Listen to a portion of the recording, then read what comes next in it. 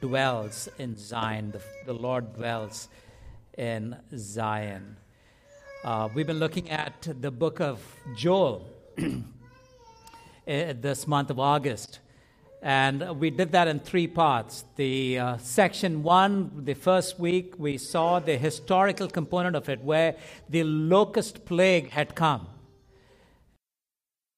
There was no locust plague like that ever. Like 4 centuries, they had not seen anything. 2 ahead, and even they will continue to tell the children's children. And then last week we saw it, part of chapter 1 and chapter 2, the transition. We called it the 13-minute tornado warning, that God is saying, listen, this plague that you experienced of the locust is just a sign. There's something more coming, and you have time now. And we saw the repetition in chapter 1, verse 14, and chapter 2, verse 15, calling a solemn assembly, gathering, consecrating a fast and calling a solemn assembly. And we saw that, this personal brokenness and corporate repentance, that we have to come together to understand that unless we are broken of our individual sins and come together in that corporate repentance, that's the only solution that God has given them. And today we want to see part of chapter 2 and chapter 3, and it's about the future. Every language, the language that is used there in every verse you will see, it's something about the future, something beyond, and we want to see what it is that Joel has for us, and how do we understand that to our context. Because Joel is writing to the nation of Israel, is saying what nation of Israel is going to experience, what the enemies of the nation of Israel are going to experience, and we will see what are the implications for us. Now, when you talk about a day of the Lord, and that's what we have titled the sermon series, and when you say day of the Lord, we automatically attach it to Joel, because he's the one who speaks most about the day of the Lord. And the passage that we have before us is the one that's often used. Mostly it is misunderstood. It's distorted. The fact that we say the old shall see dreams and the young shall see visions. We have this very incomplete understanding, and we want to try and understand what is it that Joel was saying. And I remember when I was in a Sunday school, and we had this, I forget the entire context, but they were talking about God's wrath and the day of the Lord. And my question to the Sunday school teacher was that if the day of the Lord is, fearful, if it is something that we have to be, it's dangerous because it's the wrath of the Lord, why are we so excited about the coming of the Lord? And he said, and I paraphrase, to the repentant it'll be joy, but to the rejectors it'll be judgment. And we saw that is what Joel has been saying, that if you repent, then you have salvation. But if you reject, then the judgment is upon you. And when we think about Joel, again, we have the stories of visions and dreams, and we've been hearing that recently, right? We hear how in the Middle East there has been this visions and dreams, and people are turning to the Lord, and it's wonderful that's happening. I, in fact, came across one person in Bahrain when I was there who came to know the Lord through a vision, because I called him to my office. He used to work for me, and he was not of a Christian faith. He wasn't born into a Christian family, and I heard that he started going to church. I started talking to him, and he said one of the most beautiful testimony of how God himself gave him that dream, and then how he went searching, and he found somebody who shared the gospel, and he got saved. One of the other stories that comes to my mind is about Bilki Sheikh. I'm not sure if you've read that story of I Dare to Call Him Father. She was born into a wealthy Muslim family in Pakistan. She was the wife of an interior minister of Pakistan. And God gave this dream of himself, of John the Baptist, of his son, Jesus Christ, and of the Holy Spirit. And she recognizes that this is something. And so she goes, finds a Bible, and believes the Lord Jesus Christ. At great risk, because her family is about to kill her. They burn down the house, but she still escapes, and then she goes off to the U.S., and that's where she wrote this book, I Dare to Call Him Father, because they could never imagine that they could call God their Father. And so this personal intimacy. But I do want to say that even though we speak so much about dreams and vision, in some sense, in that sense, this is not what Joel is talking about. It's not the dreams and the visions that we have been encountering through stories. And so we need to understand that difference. We're excited about the fact that people are coming to know the Lord, but the context here is something that we need to understand. And I titled the sermon, Our Arms Are Too Short to Box with God. Our arms are too short to box with God. The idea is, if you have two people who are boxing and you have this big guy with his long arms, he's actually held the person's, by his head, and the other guy's trying to reach, but, can't reach the end because his arm is too short. And that's the idea. Now, this is taken from a sermon titled by James Johnson. He had actually written 7 sermons. And about the prodigal son, this is what he said: young man, your arms are too short to box with God. And that's where the line is taken out. And it's also a Broadway musical on a book of Matthew. But to remember this title, that is what I want to, bring our attention to, that our arms are too short to box with God. All right, so keep that in mind. And keeping that in mind, let's go to see what it means when Joel is saying to us about the day of the Lord. And it's important that we understand this. We have a good understanding of this day of the Lord. It's a matter of life and death, really. And so we look at that. So let me give you 2 quotes before, as a way of starting. One is by Constable. Constable says the term, the day of the Lord, seems to have risen from a popular concept that in the ancient Near East, that a really great warrior king could consummate an entire military campaign in one single day. It talks about a powerful king who with suddenness and severity destroys his enemies, and they would call it the day, or the day of the Lord. But that's what Constable is saying. But see what Jeffrey E. Miller says. No one prophet discusses the day of the Lord in such a way as to draw out all of its implication. The day of the Lord is understood by the Jews and expressed in the prophets is a multifaceted concept. There are 5 things that we need to keep in mind when we talk about the day of the Lord. One is nearness of the day, the judgment of the day, terror of the day, call to repentance, and a restoration of God's people. So when you talk about day of the Lord, we must understand that there are all of these things that are coming to play. There is the suddenness, there is the severity, there is this judgment, there is the fact that there is restoration that needs to happen, and we have to understand that this is what is called the day of the Lord. Now, the day of the Lord is the day of the Lord. It's His day when He takes action. And also we must understand that it's not a 24-hour period. It's the day of the Lord as a time when God will do His work of bringing judgment and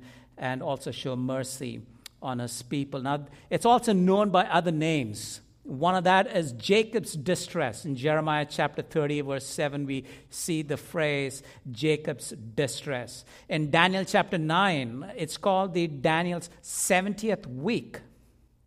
And as you look at chapters in Revelation from 6 to 19, we also see that towards this is also what happens in the second half of the tribulation, the Great Tribulation. When we talk about a day of the Lord, we must understand it's not only Joel who's actually talking about it. Obadiah, Joel, Amos, Hosea, Isaiah, Zephaniah, Zechariah, Ezekiel, Malachi, all talk about it. Even Moses alludes to it in Exodus 32:34. He says, "So now go, lead the people to the place I have spoken to you about. See, my angel will go before you, but on the day I will indeed punish their sin." And the reason I bring this to you is this. There's been multiple warnings in different ways. God is saying, listen, I am going to do something, and that's going to be very severe. Your enemies are going to be destroyed. The ones who reject me, they will be destroyed, but there is blessing for those who seek me. And for Israel, the covenantal truth that Israel would receive blessing as they seek him, and their enemies would be destroyed. But it's unfortunate, as we saw last week, that even though Israel was given the time, saying that, listen, be warned, they did not accept the warning, and they had to go off into exile, and they went through all of those difficulties. And yet God does not break his covenant. And that's the truth that we recognize even now, that people find it difficult to listen, to recognize what God is saying is true, that he will destroy those who stand against him. And the words of Smith, God offered them a choice: experience the wrath of God on the day of the Lord, or seek God and transform your lives before the day of the Lord. Those who will humble themselves, seek God's mercy, and pursue righteousness, and those who do that will enjoy the pleasures of the glorious kingdom of God. The day of the Lord. Two things. One is the divine wrath on God's enemies, judgment on Babylon, on Edom, on Egypt, on Philistines. It's going to go. Obadiah actually says not just on those specific nations, but on all the nations in verse 15 of Obadiah. Isaiah says not just that, but all the earth will experience this judgment. And so I want you to understand that this judgment is severe. It's going to come, but it's going to impact the whole earth. And yet there is God's blessing because of that day. And so we're trying to understand, therefore, this concept of day of the Lord. And I want you also to understand that Paul taught this intentionally. Paul was saying, for example, in writing to Thessalonians, in chapter 4, verse 13, he first speaks about what is rapture, right? And he says, now, I don't want you to be uninformed, and he talks about that. But then he gets to chapter 5, verse 1 and 2, this is what he says: now concerning the times and the seasons, brothers, you have no need to have anything written to you, for you yourself are fully aware. I don't need to write to you, but you're already aware, because you were taught that the day of the Lord will come like a thief in the night. The day of the Lord will come as a thief in the night. And in that passage, that's a study that you can do from chapter 4 and chapter 5 of 1 Thessalonians. There are at least 5 things that we can see what happens as a result of the day of the Lord. Why did Paul teach that? In chapter 4, verse 13 of 1 Thessalonians, he says it's to protect the saints from error, so that they do not err. In chapter 4, verse 18, it's to provide the saints with comfort and encouragement and hope, that the day of the Lord would be that to the saints. And in 1 Thessalonians chapter 5, verse 2, so that the saints would know about the suddenness of the coming of the day. 1 Thessalonians chapter 5, verse 3, to pick out the counterfeit strategies of Satan.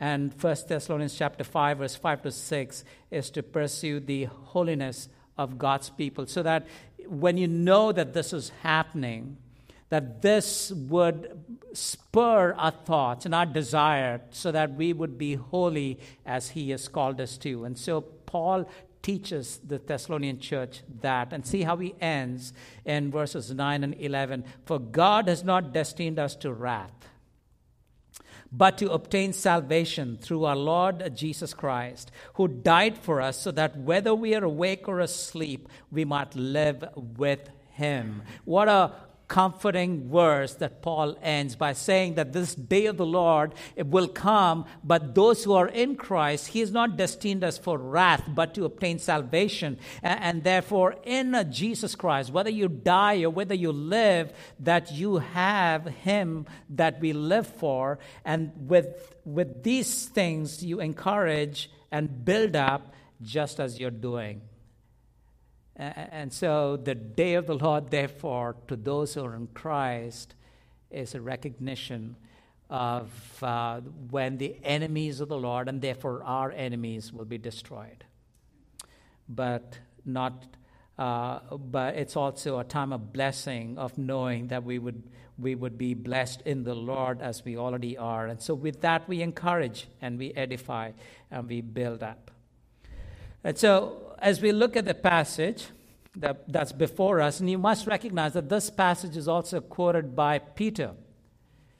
On that Pentecost day, he quotes this, and so we'll compare this to understand what is happening. So the first is, it says in verse 28, I will pour out my spirit on all flesh. I'll pour out my spirit on all flesh. Now, I want you to understand the dual relationship is what's happening. The first part here, Joel is saying, is Jehovah God who's saying, I'm going to pour out my spirit.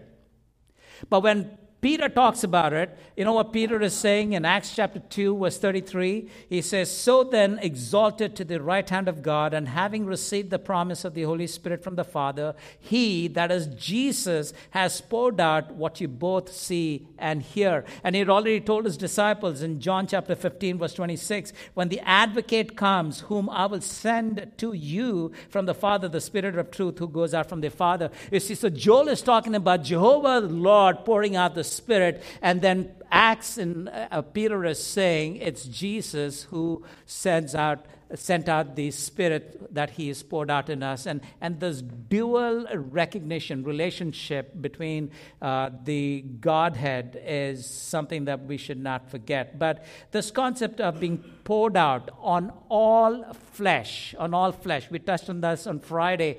Does that mean that everybody is going to get saved? No, it does not mean that every human without exception. It only means every sort of human. It means whether race or gender or geography, all of those will not prevent from God to have the Spirit of God poured out onto your life, right? And so therefore, wherever we are from, we see that we have experienced the pouring out of God into us. Now, when you use this phrase, pouring out, well, pouring out of a spirit means what? It's just pouring out is how we get the imagery. But Jehovah's Witnesses would say, therefore, the Holy Spirit is not a person. He has been poured out. He is not a person.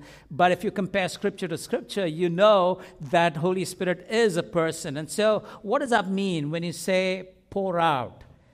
John Piper puts it well. He says, God will draw near to make himself known in an intimate and a powerful way. That this pouring out is that intimacy. In the Old Testament, whenever we read about the Spirit of God came upon him, it's this powerful representation that God is there and he is the one who acts through that person. And so this pouring out really means about this intimate and powerful way. And then it goes on to say this: God's people will prophesy. They will dream dreams, they will see visions, and they will prophesy. So we have to ask ourselves this question: what does that mean to dream dreams? What does that mean? And as we understand that, you see, let me give you an example. If you were to watch a scary movie, as an example, right? You watched a scary movie, and that night you will have like a nightmare. Do you not? Well, some of us have, at least, because our minds have got impacted. Our hearts are full of it. It's saturated with it, that it plays in our minds. And so in that sense, when you have those dreams and this vision, it's a result of a heart that is overfilled. And then the cause, therefore, is in Luke chapter 6:45, you read, for out of the abundance of your heart the mouth speaks. And the same principle, what your heart is filled with will consume that. Will cause that. So the result is the abundance of a spirit-filled heart will cause great things to be spoken about God. Prophecy. They will prophesy. They'll dream dreams, they'll see visions, and they'll prophesy. So there's dreaming where your mind is impacted and your mouth speaks about the great things of the Lord. And we read the prophecy, the reason for prophecy in 1 Corinthians chapter 14, verse 3, so that you would strengthen and encourage and console people. So when you speak about the things of the Lord, this saying forth of things, this prophecy is so that God's people would be encouraged in knowing that there is a God who is the cause of their blessing, all right? And so this pouring forth into their lives. Now, Joel is saying that there is going to come a time when we'll be so filled with God that they'll catch visions of Him in daytime, they'll dream about Him in nighttime, they'll speak of Him constantly. Their conversations would be about God would be a common theme. You see, we will be about God. What we think, what we dream, what we speak would be about God. And so it's in that context, I want you to think about what happened in Acts 2. In Acts 2, where Peter is standing up on the day of Pentecost, when they were accused that they were drunk, he says, no, we're not drunk, but this is what was said by prophet Joel. And I want to call it the best example. It's not the fulfillment of what prophet Joel has said, but it's the best example. Let me give you 3 quick reasons about why I believe that this is the best example. Now, in Acts chapter 2, verse 11, if you turn to that, Acts chapter 2, verse 11, it says that they spoke about the mighty works of God. The mighty works of God were spoken. It seemed like a natural overflow of their heart. In verse 11, it says, and we hear them telling in our own tongues the mighty works of God. The heart was filled, the mouth began to speak. That is what they see out here. And also on that day of Pentecost, we know that, yes, they began to speak in tongues and all of that, but there's no judgment. We don't read about the second part of the judgment where the sun and the moon turning dark and all of the other things that's happening does not happen there. But also notice the third aspect of how Peter puts it in verse 16. In chapter 2, verse 16, he says that this is what was uttered through prophet Joel. This is what was uttered through prophet Joel. He does not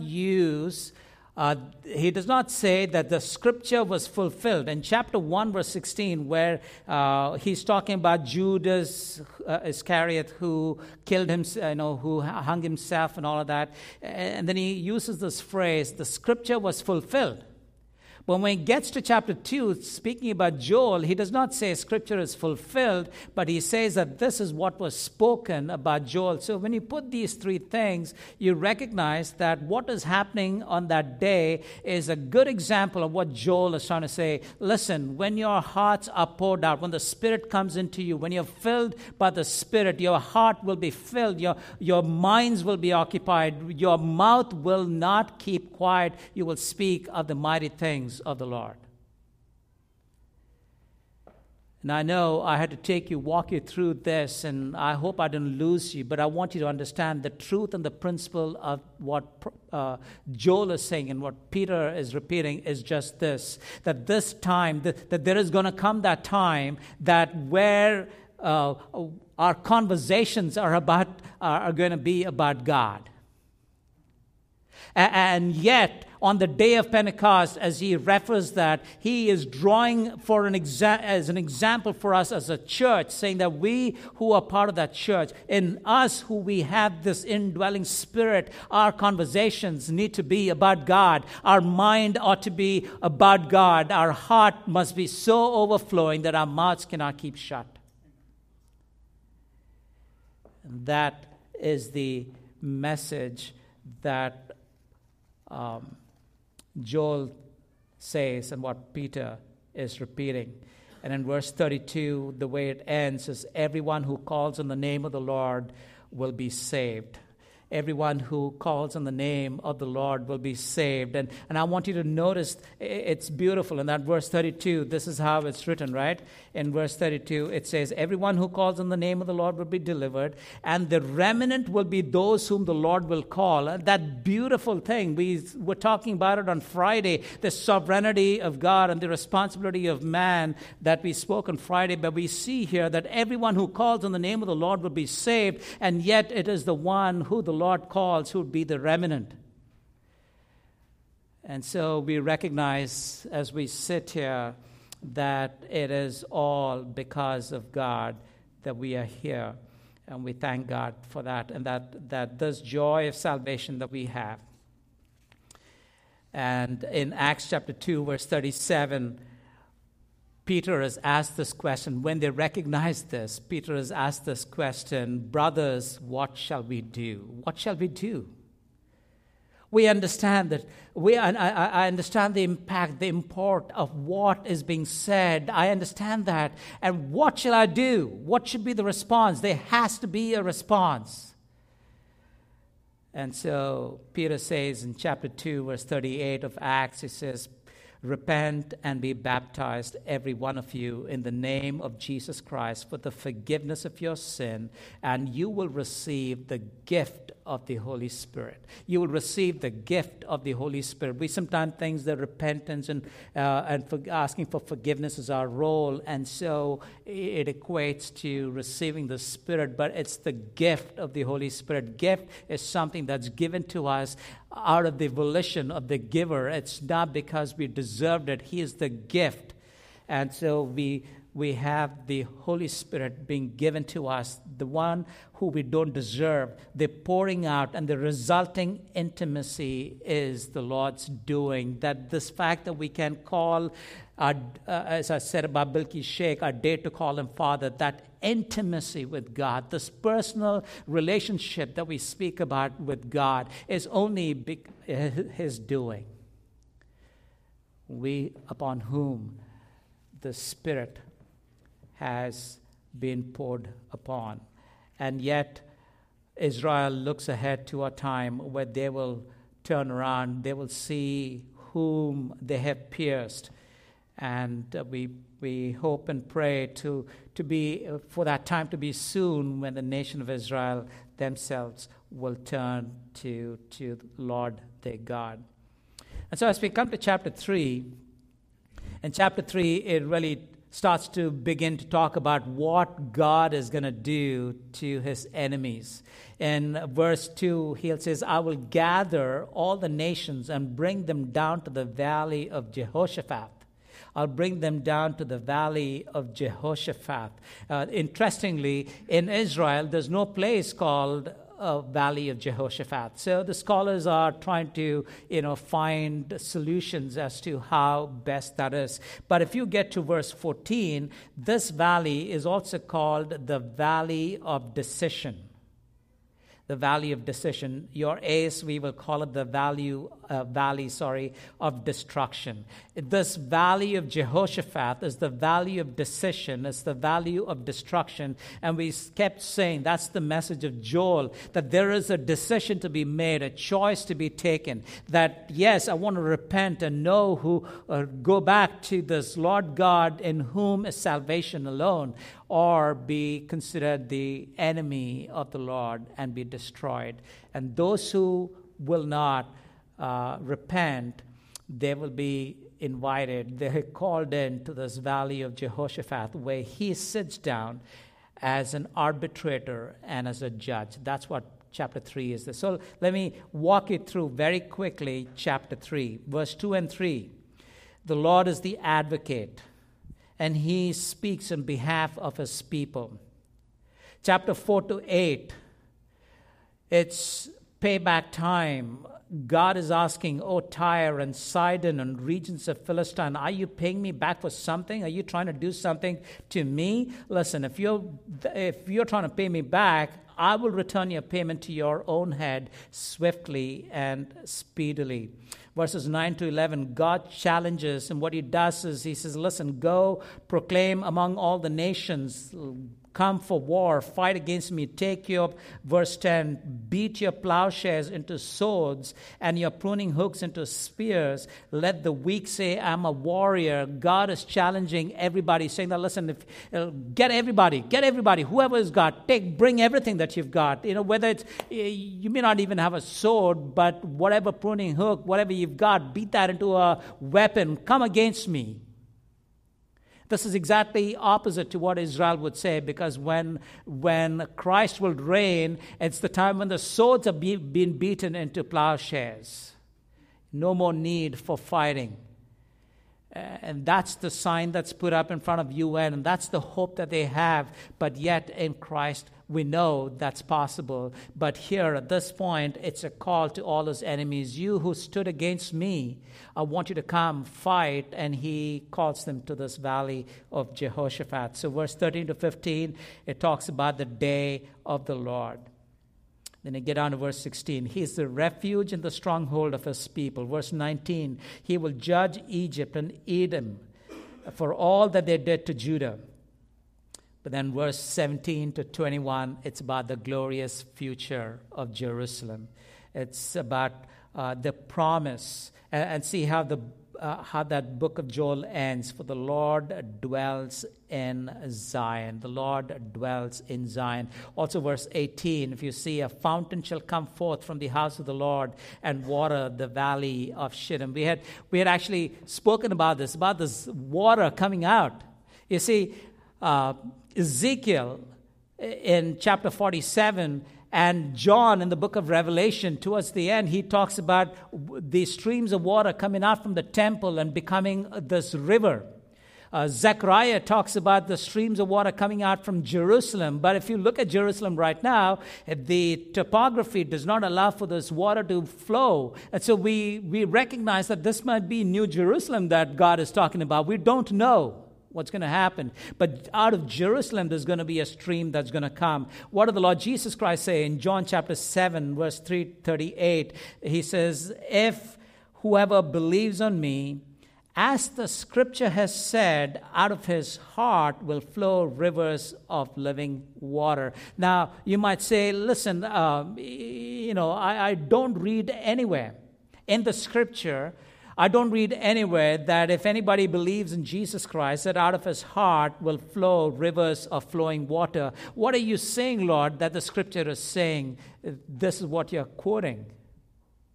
And so you bring all this thing to all of these passages which talks about the streams of water flowing out from the temple, from Jerusalem and from the cities. And we understand this one thing, that this speaks about the fact that the Spirit of God who indwells within us, from within us, this experience of this abundant life that we have experienced, it's flowing forth to the nations. We are now the recipients, not just the recipients, but we are also therefore the channels of ones of whom how the nations will be blessed.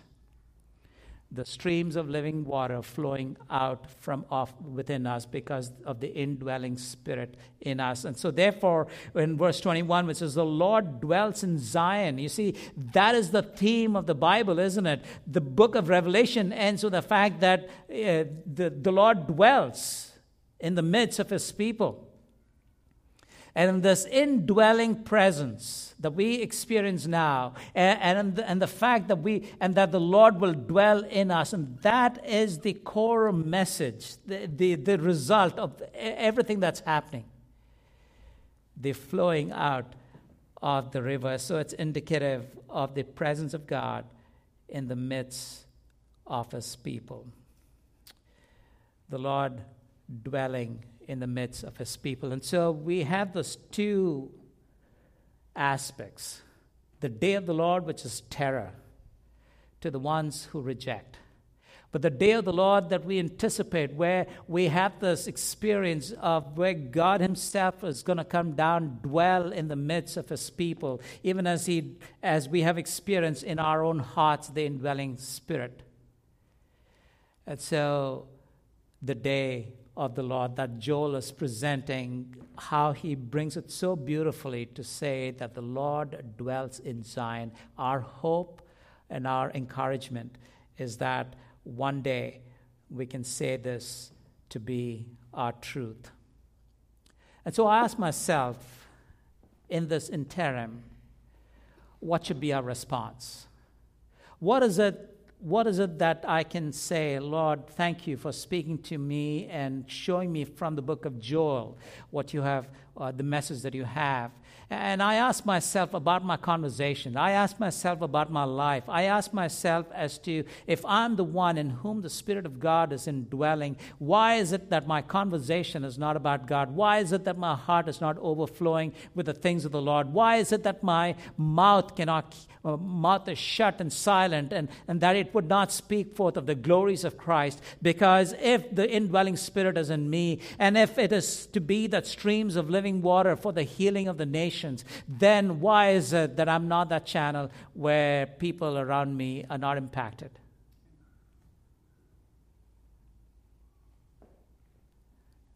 That this filling of the Holy Spirit would have its natural course in my life. We started off by saying that, as we looked at the sermon title, we said our arms are too short to box with God. And I want to read just a passage of that sermon that he wrote. This is James Weldon Johnson about the prodigal son. He says, young man, your arms are too short to box with God. But Jesus spake in a parable, and he said, a certain man had two sons. Jesus didn't give this man a name, but his name is God Almighty. And Jesus didn't call these sons by name, but every young man everywhere is one of these two sons. And he goes on to say of how the two sons are representative of the two kinds of people that live in this world. The ones who will obey him to do what God has called them to do, and the ones who make up their own religion, make up their own aspects of how they want to serve God. And that's a point to choose. And it says, young man, our arms are too short to box with God. And the fact of the matter is this, that we have to give our will to him. Our will submit to his will. You see, we either do it lovingly and submissively now, or there will come a time that where our will be submitted to him. The knees shall bow and the tongue confess. And as we were reminded, the pledging of the allegiance to him. He is the sovereign one. There's no going about this. Even those who reject have no choice but to recognize that their arms are too short to box with God. One of the things that God has allowed me to do is to do some volunteer work with the Voice of the Martyrs, and I speak on their behalf. And so I get these stories that keeps coming back from the different parts of the world. And I think about them as hell-bent, if you would, to eradicate the name of Jesus, especially in the Middle East and some parts of the Middle East. And that seems to be the agenda.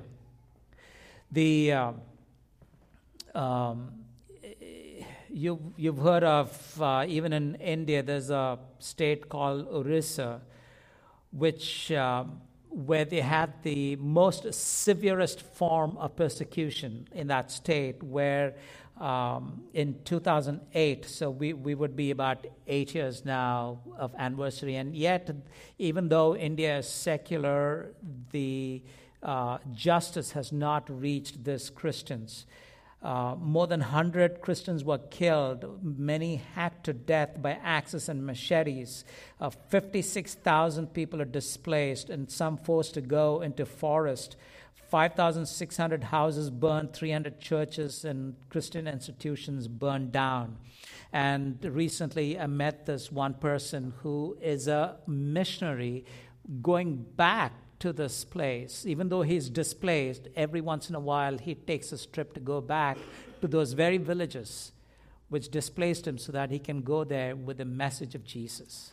Streams of living water flowing out of him at great cost. At great cost.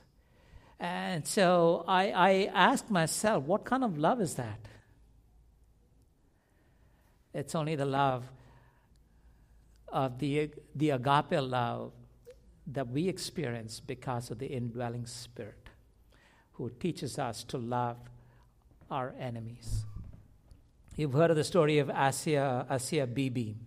Now, they were collecting berries. This has been some years. I think, if I'm not mistaken, it was in 2009, and since then she has been in prison. So at some point in time, one of them asked her to go get some water from a well, and she went to the well. On her way back, she drank from that cup. And because Christians are considered to be of a low caste, that the cups that they would drink out of is not worthy of being drunk from by the Muslims in that place, there was an altercation. And there was always this conflict where they've been trying to convert Asia Bibi to become a Muslim. And she said, according to her, she said that, my Jesus died for me. What did your Muhammad do? And that was the reason why blasphemy law was put on her. She had to be whisked away, put in prison. And the two ministers who tried to get her out, they were killed. She was put in solitary confinement. 400,000 signatures across the world have been collected to her release. But the fear is the moment she gets out, there's a $5,000 bounty on her head, and yet she does not give up her faith in Jesus Christ. And I ask myself, why? Because of the indwelling Spirit that has the streams of living water flowing out of her. And so the message of Joel is impactful. What he said and what was experienced on that Pentecost day is the experience that we can take on every day to ask ourselves, if the Spirit of God is indwelling within us, will the streams of living water flow out of my, according to your translation, either belly or your heart, out of your inner being, whatever it be, that it would be the source of healing to the nations? I pray that for our community here, that would be true. May God bless us. Father, we thank you for your word. Thank you for all that you mean to us. Thank you that you would give us your Spirit as earnest, as a promise of your soon coming. But while we are here, we pray that we would be sources and channels. We would be ones who will continue to proclaim the glories of Christ, that you alone would be glorified. You alone, Lord, are, even as we sang, the tongue can never tell of all that you are and all that you mean to us.